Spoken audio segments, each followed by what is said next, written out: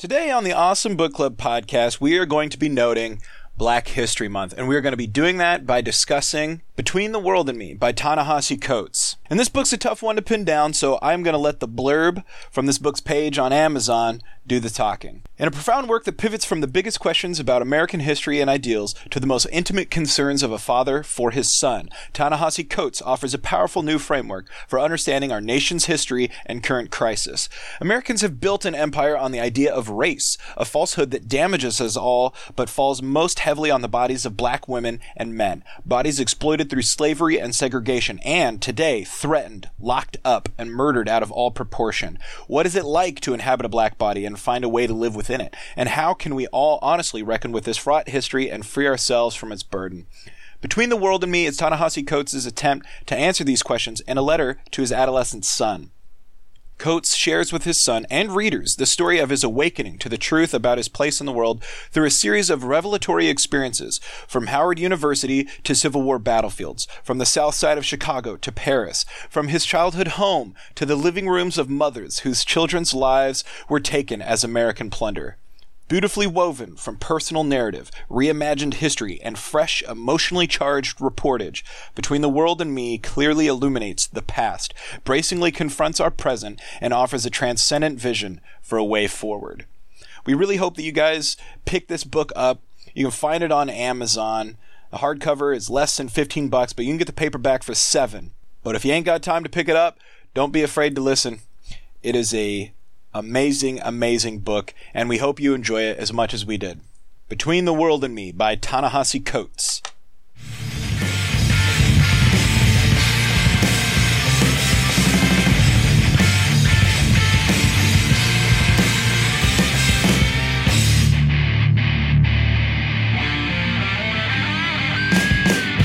All right, welcome to the Awesome Book Club podcast. We have a name. We are real, we have a new member, and we have a new book. We have a lot of exciting things for you for today's episode. So excited for you to join us. We are reading a #1 New York Times bestseller by Ta-Nehisi Coates, and the book is called Between the World and Me. This is a National Book Award winner. It's a freaking amazing read, and Toni Morrison says it's required reading. And if she's saying that, that's why we're here.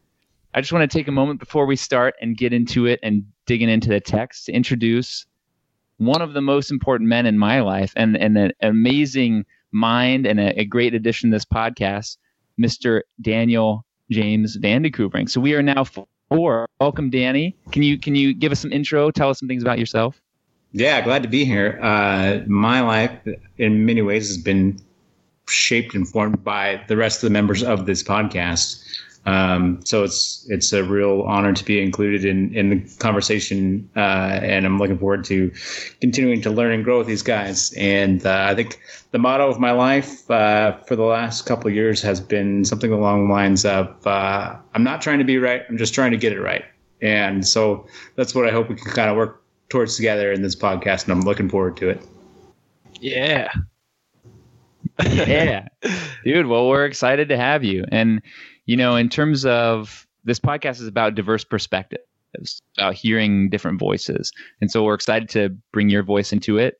And I'm really excited to read the book that we have because it's Between the World and Me by Ta-Nehisi Coates. The whole purpose of the book is that he's writing kind of a letter of his life story to his son and trying to explain what the world's going to be like as he grows up. And I watched some interviews about it, and he explains that that's not exactly what it turned out to be. It just kind of turned out to be a memoir that he hopes his son reads, but he actually just talks to his son about these things. So it's not a literal, practical letter to his son.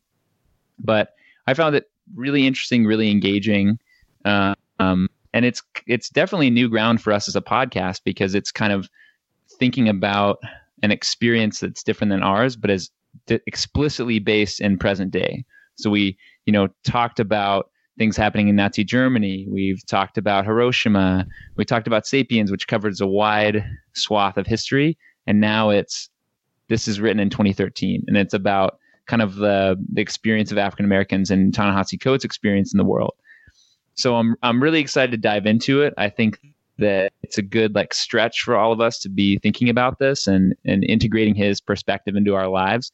And I wanted to just level set a little bit at the beginning and talk about kind of where this book hits us as readers. So the question, first of all, is, what's your level of expertise with this kind of stuff? Like, have you read a lot of books by African-American authors about their experience? Or was this pretty new to you? Taylor, kick it off. Yeah. I'll be honest and say I'm a complete noob in this category.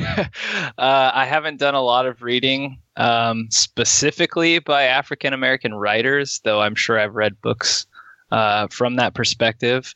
I mean, us as a group of people come from a small, predominantly white town in Oregon, where, like, I'm pretty sure our school had maybe 2 black kids in, like, the entire school. So that perspective was pretty much missed for us growing up.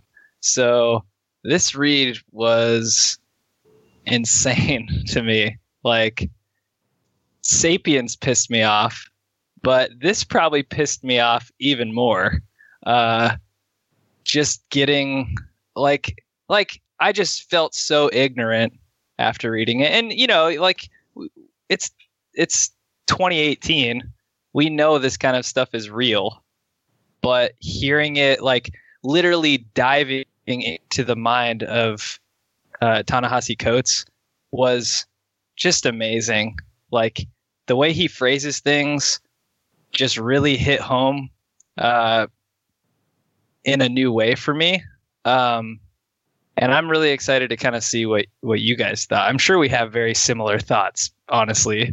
But yeah, it was intense. It was really sad.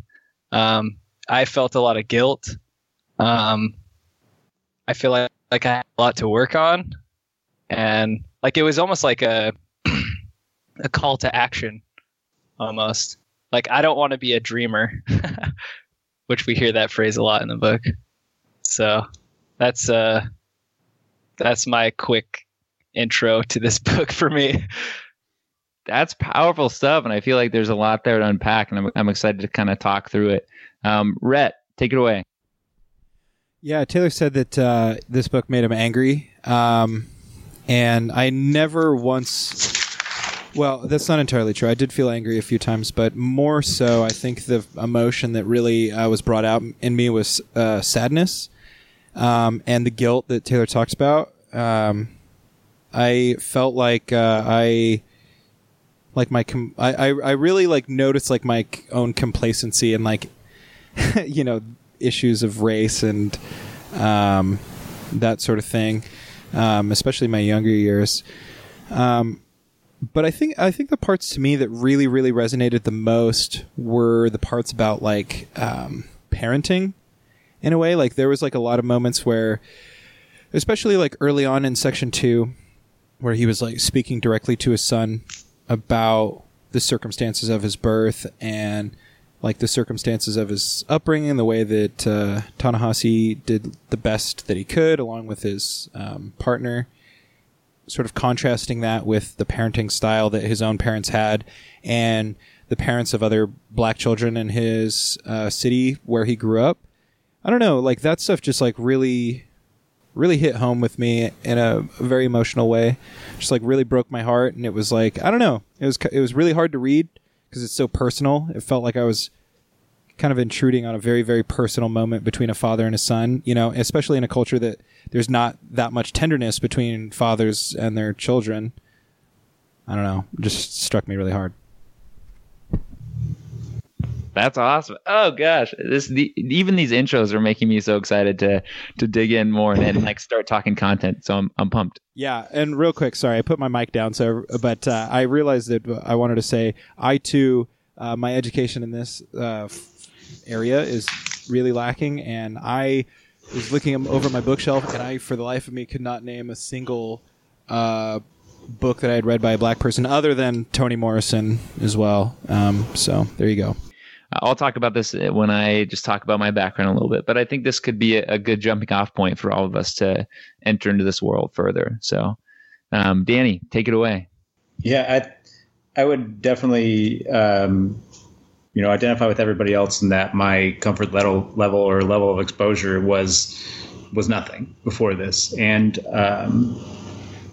I think diving into that perspective is something that's very powerful. To be honest, I think because of that lack of perspective, or we talked about, we had at most at any one time we had, three black students in high school with us, and I think I struggled a lot thinking about how I was supposed to interpret this book and what it was supposed to mean to me, and what right I had to feel certain things, like, and what I didn't have a right to feel. And it was. I think the content of the book was powerful, but I think the internal dialogue with myself that it set off was, for me, the most impactful part about reading the book. Whoa. Oh my gosh. I'm seriously listening to these summaries and I'm just like, let's start talking about everything. Why are we doing the summary thing? Let's skip to the content. But I think this is still good. And we'll like follow up on that internal dialogue piece for sure. So my background and the reason I picked this book is I've been diving into these issues intentionally, I think, for a couple of years. I'm also a white man, so there's a limit to how much I can know about these topics and understand, because it's not lived experience as much as it is read experience and listened experience. But I definitely have gained a lot in that process, and I'd really recommend. Well, and I'd caution us to know that there are thousands of books out there by Black authors about the African American experience, about the Black experience. So I think there's, part of this is not reading this book and taking it as gospel, because there's, people on both sides, people that Black authors that disagree with what Ta-Nehisi Coates is saying. So, knowing that this is one voice of many, and then also knowing that I think there's a ton of good that can come from that internal dialogue and struggle. And I feel like I've learned pieces from every thing I've encountered. Like, I read the autobiography of Malcolm X, which is one of my favorite books of all time, and I'd highly, highly recommend. And oh wow, I felt like that book taught me so much. And so just kind of seeking out other resources. I want to put a plug in there. And then my own reaction to this book. Wow, I felt like it was extremely cutting, and not full of redemption and not full of hope, and just very on the nose and kind of harsh in some ways. I found it hard to follow at some points, just because it kind of winds and curves, and it's not a total like narrative, and he's not also making points kind of point by point. It's kind of a weave. I guess I would say he writes in like a weaving way. So sometimes parts I had to read a couple times to try and follow where he was going. Wow. I really agree with kind of what Rhett said, that I felt like I got an intimate experience of someone's life. And I really appreciated the kind of the closeness and the sharing of it all. And I think that's some of the moments that stick in my head are those intimate moments of like him and Prince Jones, and his mother in that living room thinking about their life. So we'll dig into some of those moments. But then to just get us started on talking about the book, I think it is kind of told chronologically. So he opens up with this example, or the story of him kind of talking to an anchor, but really the first important part of the book is where he's talking about Baltimore, and he's talking about growing up as a kid. And I'm excited to talk about that with you all, because we all grew up together, and there's a huge contrast between kind of the rules that we learned and what the society we were growing up in, and kind of what he describes. So I want to just pass it off to one of you to kind of talk about this opening part and the childhood and the stories he tells, and just kind of to expand upon that. So take it away, Taylor. So there were a lot of just listening to everybody. This is how this always goes, but just listening to everybody, there's like a lot of things that came and went through my mind. But keeping on topic, I guess. What I found really fascinating about this part was him talking about kind of like being set up in two different ways, like through his childhood. One is like having to navigate his way through the streets, which is this very dangerous place, you know, but it's kind of like what was left to his community, you know, and it's all of these people who are dealing with basically this societal kind of power struggle, basically, where, you know, for hundreds of years, these types of communities were pushed aside or down, you know? And so it's like this weird, like something completely foreign to what we're used to. Or like, you know, he talks about just expending so much energy trying to not find danger and like not sticking out and all this kind of stuff so that he could make it home every day, you know? There's that aspect, and Rhett, I'll give you it here in a second. There's that aspect, and then there's basically the other aspect, which is this systemic kind of white, what do I want to say? Like the school system basically is designed by the white people basically to kind of make them conform to what is acceptable for their society, basically. So it's like these two, like he's given these two options that are both terrible, and he doesn't really trust either of them. He thinks that school is a waste of time, and that they're actually teaching them just useless crap to further like push them down. And then there's this other side, which is much more direct, right? Would you rather learn about, like, he uses French as an example a lot. Would you rather use French class? Like, why would you ever need to learn French if you pretty much know you're not going to go to France ever? He talks about that multiple times. Or would you rather, like, learn what people on the street are looking for, you know, so that you don't get hurt? Like, that one has much more direct consequences, immediate consequences, but maybe in the long run isn't as damaging, depending. I don't know. So that was just like this crazy, it's just so foreign to me. And it makes me just feel bad because he's talking about this as being a little kid, you know, not even a teenager. Like, I would be scared to be there now, and I'm almost 30, you know? So, what did you have to say? Right? I know. What were you going to say, Rhett?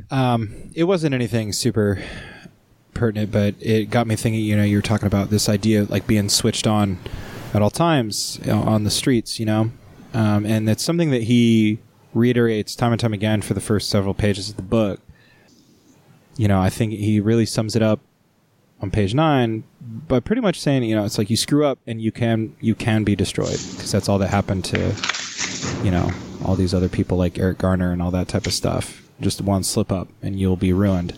But it when you're talking about that whole concept being turned on and looking over your shoulder for trouble and as he says, like, you know, knowing the language of the streets and knowing the way of the streets. It kind of reminded me, and it's not quite the same thing, but I related to it when I was reading through the book. It's like, you know, when you're traveling to a place you've never been and, you know, you're anxious about, you know, being surrounded by people that don't know the language and being surrounded by, you know, law enforcement with whom you do not share a common language, and surrounded by customs of which you know nothing about. And it's just like you're constantly turned on, like, even though you might be in a safe place, you are going to spend some time like looking over your shoulder and doing that whole thing and trying to learn, you know, like he says, like the way of the streets in a sense, just because you don't want to screw up and you don't want to be caught with, you know, your foot in your mouth or something like that. I don't know. It's not the same at all, but that's kind of the way I related to that when he was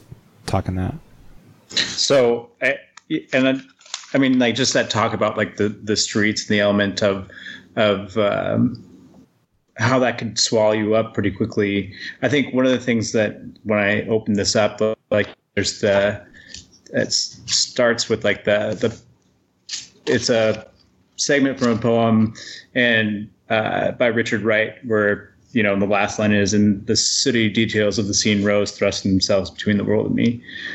Did anybody, what I did was I went and like looked up that entire poem. Did anybody get a chance to like read that? So this was like really impactful to read and sets like a good precedent, which I think really kind of ties into like this thing about how the streets can swallow you up. Is basically this poem is written by this guy who stumbles upon a lynching scene where a black guy was tarred and feathered and burned alive. And so what he walks upon is like this scene where there's like a, you know, charred skull on the ground. And like there's some very descriptive imagery where all of a sudden he's becoming this person that's found this scene is becoming this person that was burnt and tarred and feathered. And then he goes through to describe that process and what it was like to watch all these people around him. And I did a little research on what that poem meant. And basically it was that he just stumbled upon that, but that could have very easily have been him. It could have been any of them. It could have been anyone that was black. And I think that's the thing about like you're looking about, like what's the difference in growing up is, I mean, without reason, it could have been any of them that got lynched in that scene. And without reason, it could have been any of them that lost their lives growing up in Baltimore. We never faced anything like that. And if we were going to get into trouble, it was because we got ourselves there. Yeah. And it's, I set up this comparison, and now that we're talking it through, I'm like, maybe this is a shitty comparison. You know, like it's so disconnected in some ways. But I mean, that's like that disconnect is like why it's so powerful that like we can recognize like how different that is. Like we realize we're not even close. And I think that's why it's partially powerful. Well, I think too, like now that you've explained that to me, the title of the book is just beautiful. Like I almost feel like this book was, even though it is for his son, I feel like it was made for people like us who are so disconnected. You know, he even talks, like, I keep saying the dreamers, we'll get to that, but he even says basically to his son, like, don't expect like the dreamers, the white people, to change their minds. Like you have to kind of stand up for yourself and do it on your own, because they're not going to change. But then at the same time, he's like putting this deep and powerful story of his out into the world, like to do good. And here we are, like, we're just stumbling upon this. And now we're kind of, like Danny said, we're kind of like seeing it as in like, wow, that could have been us. What can we do now to like help this? Yeah, and I think before we dive more into like this childhood stuff, I love that we've pulled back to kind of bigger themes in the title. And I will say, when I first read the title and I thought, oh, Between the World and Me, I thought it was kind of like you're having a nice chat between you and the world. And it's just like friendly, sitting next to you on a couch, you know, having a chat with your son.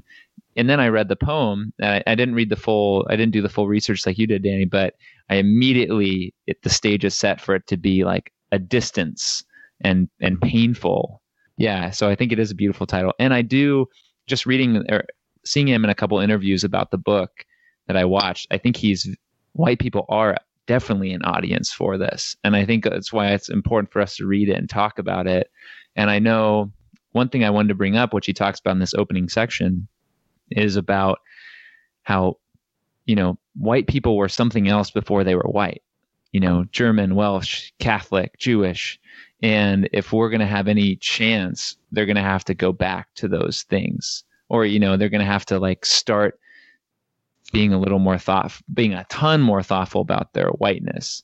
And also, Taylor, you brought up the things around kind of dreamers, which we can talk about more, but wow, that's one of the moments of the book where he talks about how we have been kind of brainwashed to believe that we are white. And in doing so, it's caused all of this trauma. And that really struck me, and I hadn't thought about that before. Did anyone else really okay, Taylor? I just want to share a quote, which I thought was pretty powerful. On page 8, he said, "Whiteness was ascribed by conquering and pillaging and denying others their own freedom," which is also this theme throughout the book, where it's just this systemic thing where the America, and specifically America, right? It's not just white people in general. I feel like it's very specific to America because we were so into slavery back in the day. Yeah, I lost my train of thought. Go ahead, Rhett. Sorry, man. I was waiting. But to flesh out that quote a little bit more, I think he makes it. I think part of what makes his quotes like very, very poignant and powerful is like how much of a slap in the face they are to people like us. And it's a real wake-up call because you can't disagree with anything he says. You know, he just says it matter-of-factly, but the wording is just so blatant and so powerful. You know, a part of that quote, he said, becoming white was not the result of wine tasting and ice cream socials. It's built on the pillaging of life, liberty, and labor and land. Which I think expounds upon the part of the quote that you gave. Yeah. So what I was trying to basically say was the America that we knew and have known growing up was basically built on suffering, you know? And part of this reminded me a lot of Sapiens, which was, let's not forget the individual suffering that we have put on less fortunate people or beings, you know, to get to where we are. Oh gosh. Yes. And I think this is good. And I think we can kind of pull back into this because that, you know, what we're talking about now sets the scene for the whole book. But yeah, just thinking about going back to him being a kid in Baltimore, I was also shocked by the random violence. And there's that powerful scene where the kid just at a random local convenience store, like pulls a gun out and he's fine. You know, he escapes and he's fine, but it kind of wakes up. He realizes like, that's how easy it is, you know, and it's such a scary world to live in and think about. And it's still happening. You know, this wasn't just the 80s in Baltimore. Like it's still cities around the country where this happens. And yeah, I think that first part really, really hit home for me just because I had never read a story from someone talking about their life that young and it being kind of that close to the edge. Yeah, go for it, Danny. Just to like kind of the quote that I wrote down that just to kind of go off of your point was, you know, I think it helped highlight for me just like the difference between that world and ours was, he says there, you know, I grew up with this recognition that there were other worlds where children did not regularly fear for their bodies, you know, and it's just like what you're talking about there, where it's just, that was life, you know, I mean, and I think he talks about sitting in front of the TV and like seeing these TV shows where it's like, oh, there's like a world out there that's like, it's this fairy tale land. It's not reality.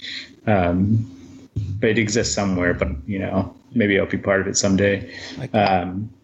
And just knowing that like we were the one, we lived in that world that he saw, that was that dreamland. But yeah, it's just he does it in a way that just kind of draws the emotion out of you to help you understand. I can't remember exactly what he calls them either, but he always calls like watching those TV shows, basically like, you know, I can't remember the exact word, but like telegrams from the suburbs, you know, these broadcasts of like normalcy to like white suburbia. And like you said, it is our life, but it's so far removed from him that he's calling them, you know, I wish I could remember the exact word, but he uses it several times throughout the book. You know, he's getting these broadcasts from white suburban America, and it's like, oh shoot, it may as well be an alien world the way he's describing it. What you're both kind of talking about, and what you said, Danny, makes me think of something I was struck by, which is the physical nature of the book. And he's talking about bodies, and he's talking about violence against those bodies. And I think I'd be interested in what you all have to say about that kind of language. But I was immediately kind of struck with the seriousness of that, because he wasn't beating around the bush. It was, your body's in danger. It's very physical, and like, you're in danger, and there's people are going to harm you, and they're going to harm your body. And what did you all think of kind of that, like, very visceral to poignant language? I think the one of the bigger quotes, like one of, if I were to think of the quotes that struck me the most, it was, you must remember that the sociology, the history, the economics, the graphs, the charts, the regressions all land with great violence on the body. And, not only is his language very clear about what he means by that, but I think you could kind of see that in, I don't know if a metaphorical way is the right term to use, but like, it's like, okay, he's saying that to like add gravitas to what he's saying, but it's not actually going to be violence on the body. But then he kind of goes further on in the book to kind of spell out exactly how that does end up becoming directly violence on the body. And I think that's something that when he is coming out and he is saying these very serious things, like, he's not just throwing them out there. I think he does a good job throughout the book of giving you a pretty logical chain to follow to understand that, like, this is a very real thing that I'm saying. And I think that was a very impactful part of the book overall. Yeah, I've been digging for a quote for a while and I can't find it, but he talks about the body like throughout the whole book. And I think one of the main reasons he talks about the body is because of its permanence to him, right? He specifically says that he's an atheist, and he doesn't believe that there's an afterlife. So all of the horrible things that are happening to African Americans are permanent. This is what they get. And the fact that like they rolled the dice and theirs was like not a good number, it's permanent. And kind of the fact that society is like using weighted dices or whatever against them, it just feels so hopeless, you know? He has this one, I can't remember the exact page, but he has this one very long, maybe like 2 or 3 paragraphs, couple pages, part where he's talking about like the individual experience of this slave woman and just how sad it is basically that she looks back generations and generations and like just sees the same thing over and over about her ancestors' bodies being controlled and punished, you know, to build the foundations of America to basically fulfill the dream, you know, of like the white picket fence with the 2 cars and a TV or whatever. It's like, it's just so powerful. Yeah, I think, Taylor, what you were getting after there, again, like, you know, he's you know, using verbiage and terms and things that are really impactful. And I think, you know, sometimes for me, where if I was hearing a lot of that and it was just a lot of kind of, you know, things to get people stirred up, I might discredit it a little bit. But, you know, you're talking about like he talks about like how, you know, the United States was built on the backs of slaves, which I think we all know. But he also goes on to describe the actual value of that slave labor, and it was like $4 billion, you know, is worth more than the entire infrastructure of the nation or something to that effect. And I think that's one of the things that he did a lot that I really appreciated. Yeah, I found that part interesting. Oh, sorry. No, go for it, Taylor. Sorry. Yeah, I found that part interesting, that specific part about the $4 billion, because that $4 billion was like so much money back then. And the fact that like people, that money just belonged to them, it made it that much harder to stop slavery, right? Like when you add money to it, people get pissed off. I mean, people get mad about going to the store and like not getting their refund of grapes or whatever for $5. Like when you add $4 billion in the 1800s, that's an insane amount of money. Yeah. It's like, what a crazy uphill battle I think that had to happen. I think he said, and sorry to keep interrupting you, but I think he said at one point too, it's like, because he was really fascinated with the Civil War, and I don't want to jump ahead too much, but one of the things about, like, related to that really struck me was, like, when, they were trying to outlaw slavery, Mississippi was just like, yeah, Mississippi's culture is too tightly, like, enmeshed with that of slavery. So we can't abide this. Sorry, like we're seceding from the nation. Like, good luck to you all. We're gonna still have slavery down here though, because money and. When that actually, I know I had talked about The Case of Reparations, which is the article he wrote that made him famous. I think before reading that, my thoughts about reparations were kind of like, no, I don't know. I haven't thought about this much. I don't know anything about this. And I feel like going into that article, imagine like 100 of those factoids like that $4 billion number that just keep instructing you on exactly like what was happening, how it was disenfranchising African Americans, and how it was decade by decade up till like now. And so it does make it kind of takes it out of the realm of opinion, because he's not just saying, hey, this wasn't great, or I think this might have hurt some people. He's just telling about, like, this was a government program that gave free houses to all these GIs. And guess what? No black people got these free houses. So then you gave all this wealth to the white, created a white middle class and totally excluded all these other people who also fought in the war. And this is just a fact. And he just kind of keeps listing fact after fact. And honestly, it makes it really approachable. And I think if you have at all, a piece of your mind is open, I think it can really like speak to you, because it's just so based in this is what happened. Okay, and then Rhett, you said you had some questions that were on your mind. You wanted to ponder to the group. Yeah, and they're established like right at the beginning of the book, basically. I seriously think it was like the first like 12 pages of this whole book were just like it was like a deluge of great quotes and things like that.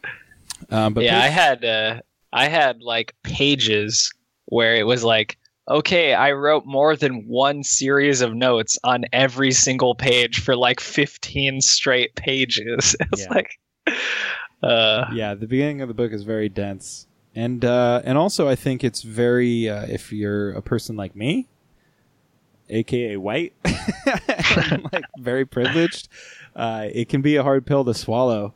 But this quote, the first one that I want to talk to you guys about, is something that that I have thought about a lot, and like at some point like feel guilty about, and maybe it's just because of the way that I interpret the same thing that he says here. Maybe I interpret it incorrectly. But on page 7, he says, "Race is the child of racism."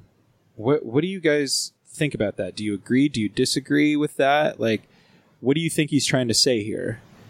Like he says race is the child of racism, not the father specifically. So he's saying that, or excuse me, it comes from racism. It doesn't, create racism. I also wrote that quote down, actually.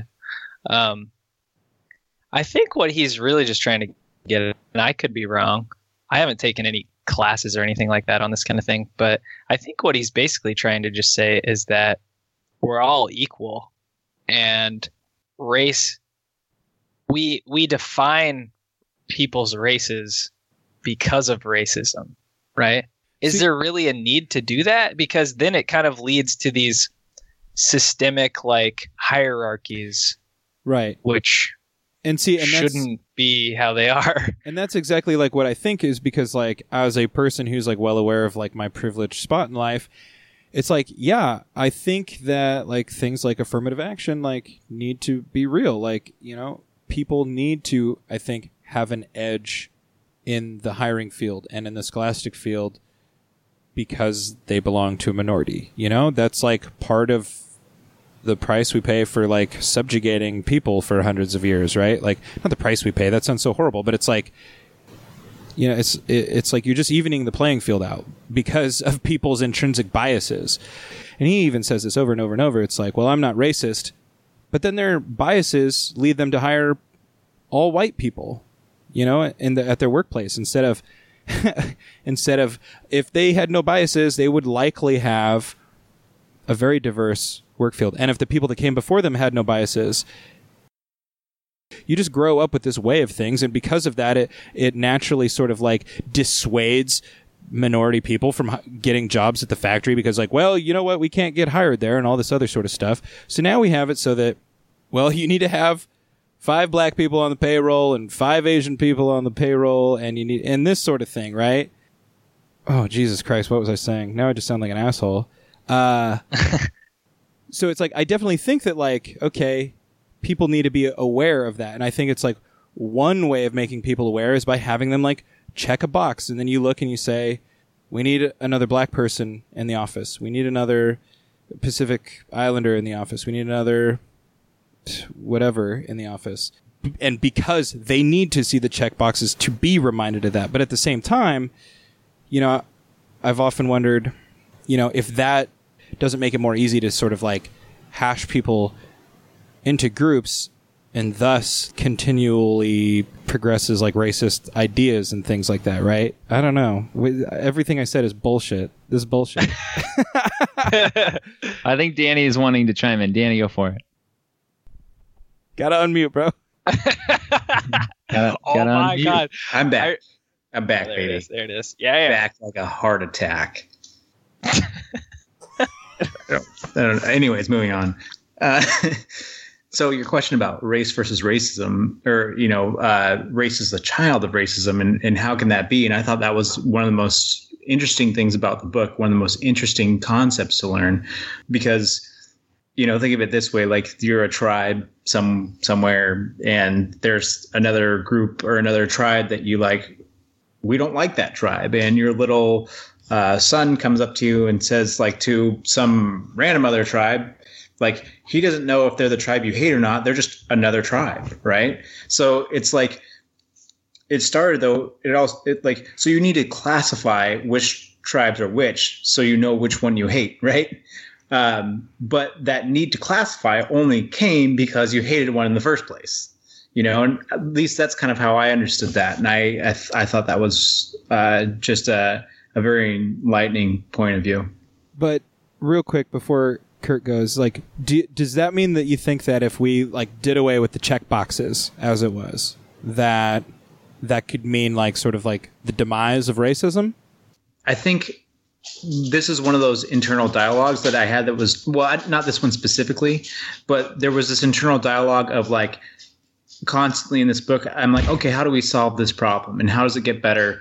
And it's interesting to think about that, but within the context of the book, I was never sure if I was able to say whether or not I should even be having that thought, if there's a better way to interpret the book. But yeah, I mean, I think it definitely is an intriguing question that I don't have the answer to, unfortunately. Right. And I didn't mean to imply that anybody actually thought one way or the other. I was just curious. Go ahead, Kurt, real quick, and then Taylor can chime in. Yeah, I definitely. So this is something I have read about and heard a couple of speeches about. So I feel like I have some info, although I haven't. There are really interesting books on like the history of race and racism, and that would be worth reading. But from what I've read, race is a pretty recent concept, and it's a pretty American-centric concept that we basically invented. And the really kind of striking story that I have been told is thinking about, like, you're in Virginia, there's a plantation owner that's trying to control, you know, the slaves on that plantation. Around the plantation, there's kind of poorer farmers who might be from all over Europe. So some Scandinavian, some Scottish, you know, just like people from all over that identify as that. Those farmers are poor. They kind of like ally with the black slaves because they're all kind of in a situation where the plantation owners are taking advantage of them. The plantation owners see this and they think, holy shit, this is not good, because it's kind of like all of the poor people are ganging together against me. What can I do? And then like these kind of elites use and kind of invent race as a way to separate. they say, oh yeah, we know you're Scottish and Norwegian and blah, blah, blah. But guess what? We're all white and we are better than these black people. And then it drives a wedge between poor people that should be united in fighting for more justice. So I think that's definitely one of the origin stories that I think is pretty much verified. And I think that he's distilling in this quote is that to divide people that would otherwise be united, which is poor whites and poor blacks, instead the like kind of elite ruling class decides to drive a wedge between those groups and say, hey, guess what? Who cares? Poor, you're still white, you're still with us, and that's better. And you don't need more because you're white and things are good for you. And so I think he's trying to distill some of that history and saying that racism created race. And I think that he even sort of backs up your point, or I think your point is sort of supported by what he says, that right off the bat, he calls white people not just white people, but people who think they are white. And he refers to them as people who think they are white throughout the whole book. For me, that made me feel like there was hope for me. You know what I mean? It's like, I'm white, but maybe I'm better than just a white person, And I hear plenty of people from Willamette joking about like stupid white people, and then they're white or whatever, Makes me feel like maybe by challenging myself and trying to not be associated with white people, quote unquote, like maybe there's hope for me to be understanding and be a good person who can help people all over the world, Yeah, and I think that's kind of what he calls us to do is obviously we can't get away from that. I've met people in DC who are white and are trying to say they're like past their whiteness, like, oh, but I'm so enlightened now that I'm hardly white anymore. And I think, well, you're still white as like we understand this term. But I think there's understanding your own heritage and background and pulling like the German side out of that and saying, oh, that's a culture and I can think about that. And it makes me like tied to this country and people and practices. And that I think that's part of what he's talking about. And then, yeah, like you're saying, diving into cultures like this book and trying to then understand how that influences our shared identity. And I don't want to stay on this topic too long because I know we have some exciting things coming up in the book. Lastly, before we head out of this chapter, I think just something that brings like this very viscerally to the floor, and this conversation we had kind of to a good close, is he talks about, and I love this quote, good intentions are a hall pass through history. And I really, think that he preempts a lot of like apologizing or excuses by saying that, and I think that those are definitely feelings I've had in the past when I've heard about atrocities or violence that's historical. It's kind of like, well, it was a long time ago and I'm sure these people were meaning well, and like he basically says this is not an excuse, and like ignoring it and brushing it off is what we always do, and that's what the system does, and that's not right. I don't know how far I want to go into my psyche or whatever, but I typically think that I'm a coward. And so that quote was just kind of a wake-up call. Like, I don't ever really want to get into any kind of conflict with people, like especially lately because my political views have changed quite a bit over the last 10 years or so. It's like you go to like Thanksgiving or whatever and you don't want to like rock the boat, but then you're like, what are these people saying? I mean, there's a way of fighting back tactfully or whatever, like just think about that quote when you're in the midst of like letting somebody say something racist or like sexist or whatever. It's interesting because it's something I think about a lot because like you talk to most people, you can go and poll 100 people on the streets and almost every single one of them believes that they are a good person. And it's something that I had to like start internally considering. It's like, well, what does it mean to be a good person? Like I think I'm a good person.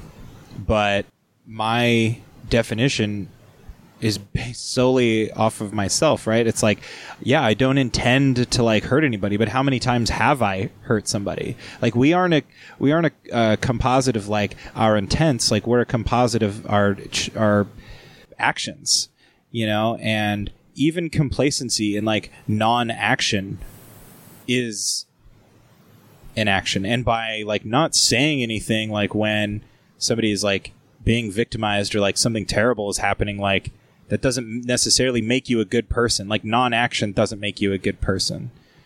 Like you can sit on your couch and just like have like all of these like terrible things like happening right outside your window, and if you never do anything about it, like your good personhood is like one phone call away. If somebody is being victimized outside, you know, call the police, call your other neighbors, and like hopefully somebody else can like intervene, you know.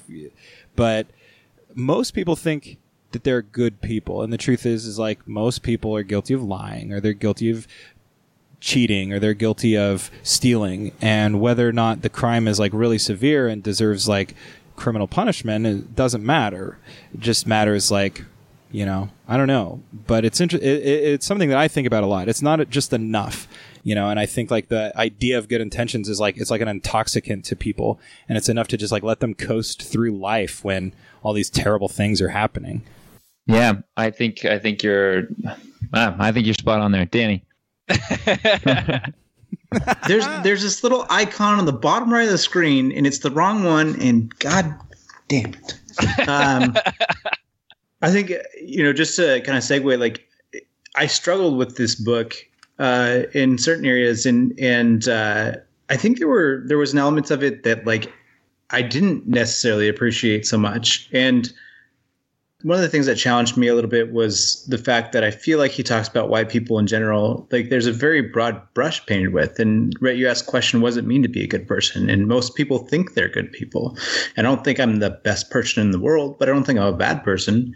And I don't think I would have chosen to create the systems or install the systems that have led to these problems. But I did feel like at times this book, I felt blamed reading the book sometimes, and that was a sentiment that I didn't always necessarily appreciate. That's not an encapsulation of how I felt about the book in its entirety. I think I was able to, you know, digest the book for its various parts. And I think what's like really important to like sort of take away from a lot of what the book says is like, yeah, you might feel like, in particular, like I did all the time, I felt blamed or like guilty or responsible for a lot of the things that he was writing, even though like, yeah, I had no direct hand in any of it. But a quote, I don't remember the exact quote, but he says at one point in the book that, and he's talking directly to his son, he says, it's going to be imperative for you to remember that slavery was not just destined to end on its own. It ended because people ended it. And I think that ties like directly into this. You know, it's like, you or us rather, as people who aren't necessarily not bad people, it's important like when these terrible things are happening to like remember it's like, well, we can think like, well, that's just destined to end, or that's, you know, the Congress will take care of that, or our city leaders will take care of that, when the truth is like bad things don't go away until good people do things about them. I really like that perspective, Danny, and I think a lot of people reading this book, I think a lot of people reading this book would feel that and maybe stronger, you know?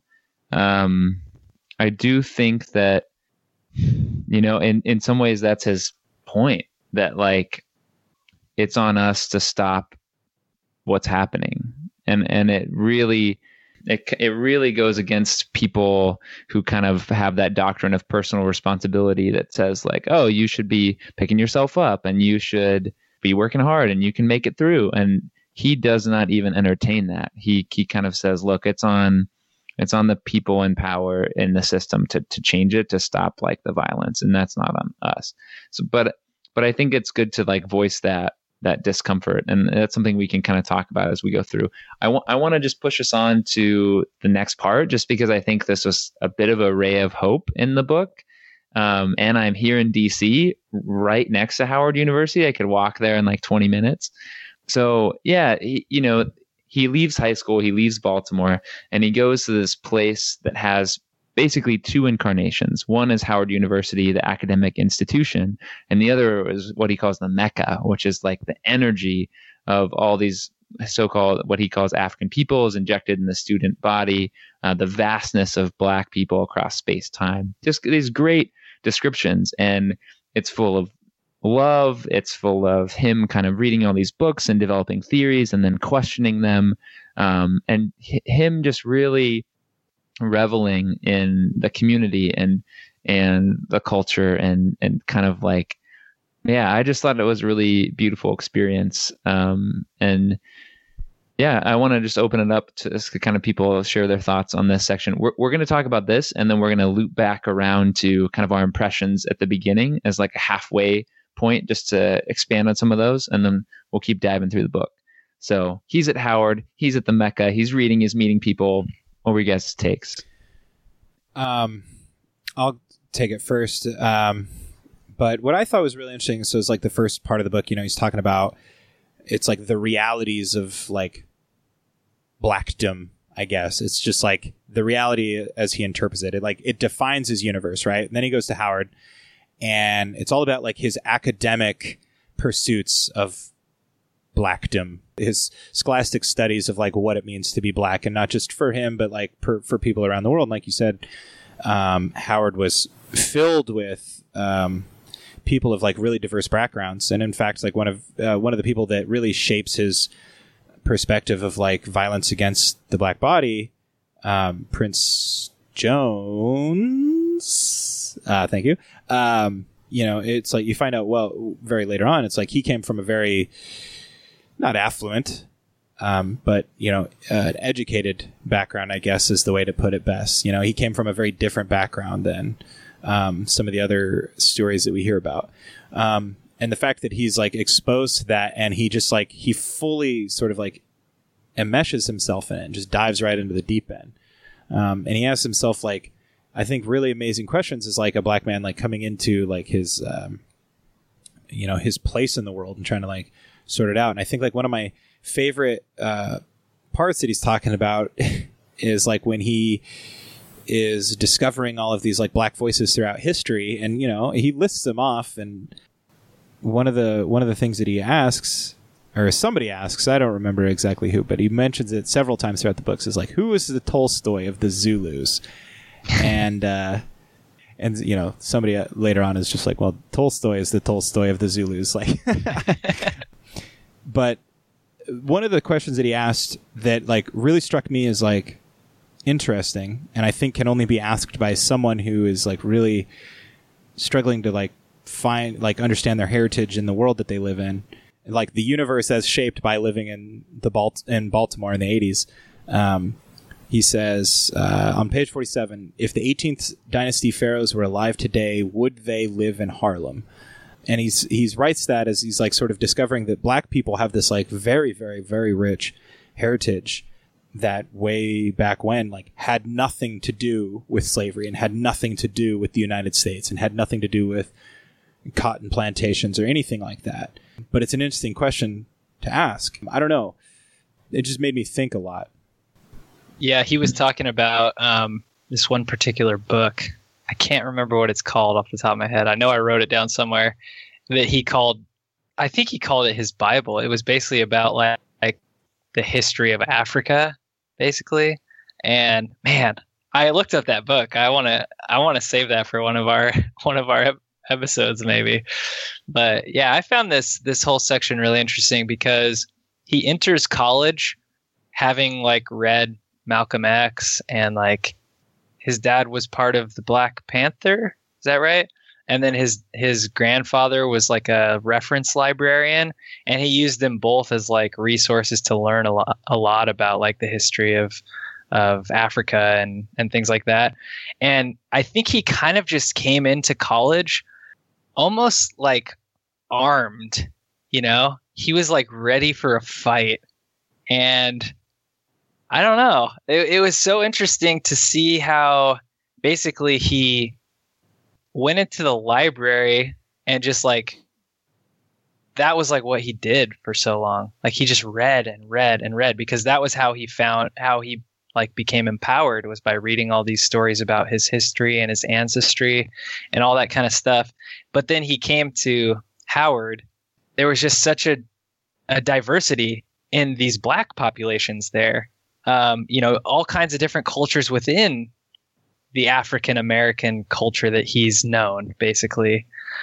And I think that's when he really kind of started learning about the world more. So he had like a much more broad perspective of what the world is. And it's funny, I mean, because all of us going to college, I think, kind of get that same experience where we go to college and we don't have as much perspective maybe as we thought we did. And so I had a similar feeling, kind of. And then a couple things that were really interesting was like his relationships with women really kind of like softened him. I feel like he didn't feel so angry. So that was interesting. One of his relationships I found really interesting because it kind of exposed him to gay culture and people who had like an open marriage and all this stuff. And he had this one quote where basically he was talking about like, like different people, quote unquote. And he said like, basically like, there they are dressed in their human clothes. I was like, yeah, they're just normal people. And then he says, I am Black and I have been plundered and have lost my body, but perhaps I too have the capacity for plunder. Maybe I would take another human's body to confirm myself in a community. Perhaps I already had, which sounds like maybe I stole that from Danny. But that was just like so powerful to me, because I was getting like really pissed off and angry, like reading up to that point. And then it kind of like made me feel a little more at ease, like no one's perfect. We all have a lot to learn. There are, billions of different experiences all around us that we don't understand, so it's really important to learn about those different experiences to make our lives better and everyone else's lives better. And then that kind of resulted later in the birth of his son, which is the most life-changing of all things that happened to him and the purpose of the book, basically. So I just want to chime in on that, but like that was me being supportive, and I was jazzed that like we'd both highlighted the same kind of big moment. But I think that's one of the things in talking about, like, kind of going back to what I was saying about feeling blamed. And I think if you're reading this book, him being able to say this and be self-reflective in that way and say like, maybe I have the capacity for plunder. The amount of credibility that gives him is so powerful that he's also putting himself up there to be improved and be called to be better. Yeah, I this was awesome. I love the connection between Danny and Taylor there. I totally agree, and I think charting his path, he, like you're saying, he's like loving these women, and that opens his heart more. He kind of starts showing a little more emotion, and then it helps him transform also in his treatment of kind of this gay population, which is amazing in a growth. And then the third one that I would identify is he kind of invents his own dream, which is that Black people are perfect, and like there's this Black perfection and power, and he's so proud. And then he starts having to unpack that, because there's flaws in this like queen that he reveres, where she kept slaves as well. And like, what does that mean? And I like that.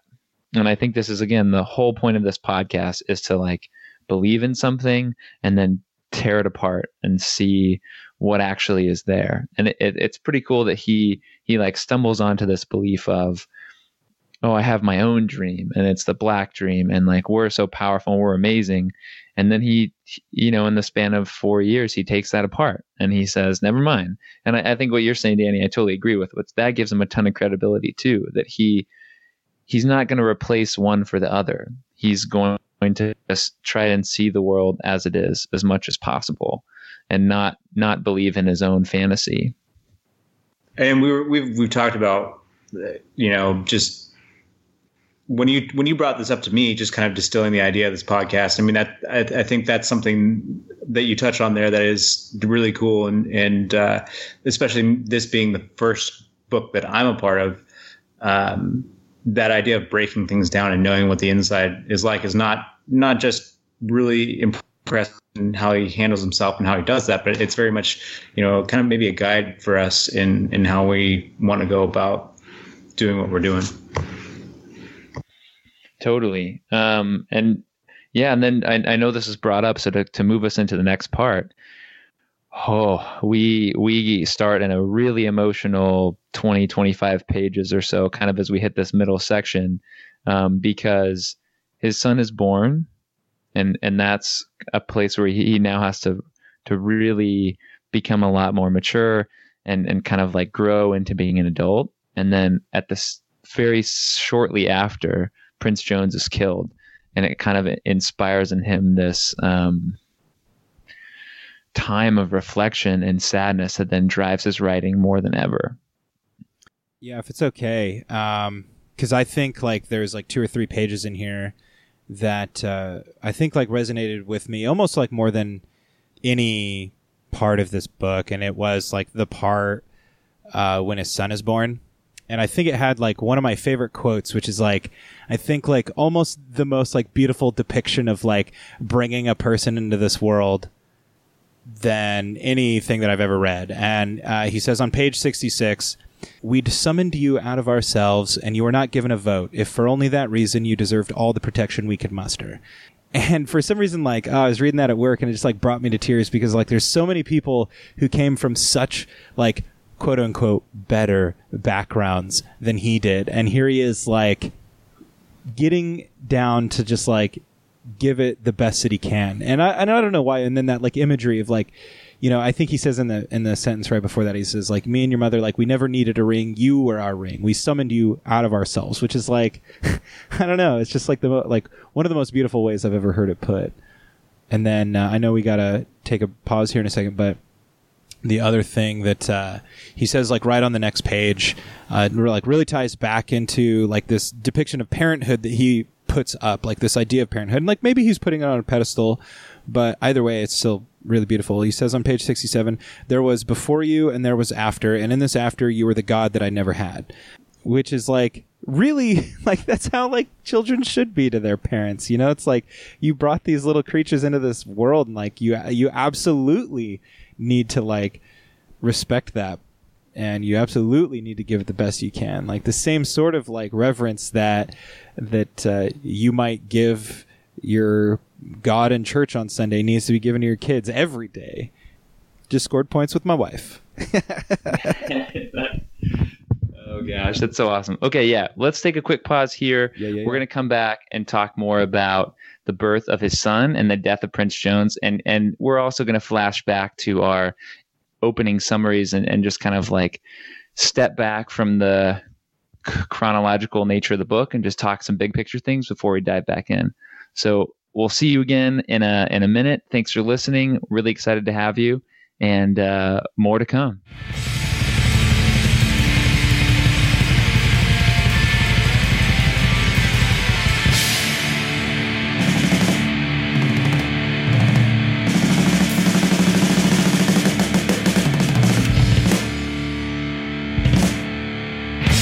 Kurt did a pretty good job of tying a ribbon on this thing, but before you go, I want to remind you guys that this is a club, a book club, and if you're listening, that means you're a part of this club.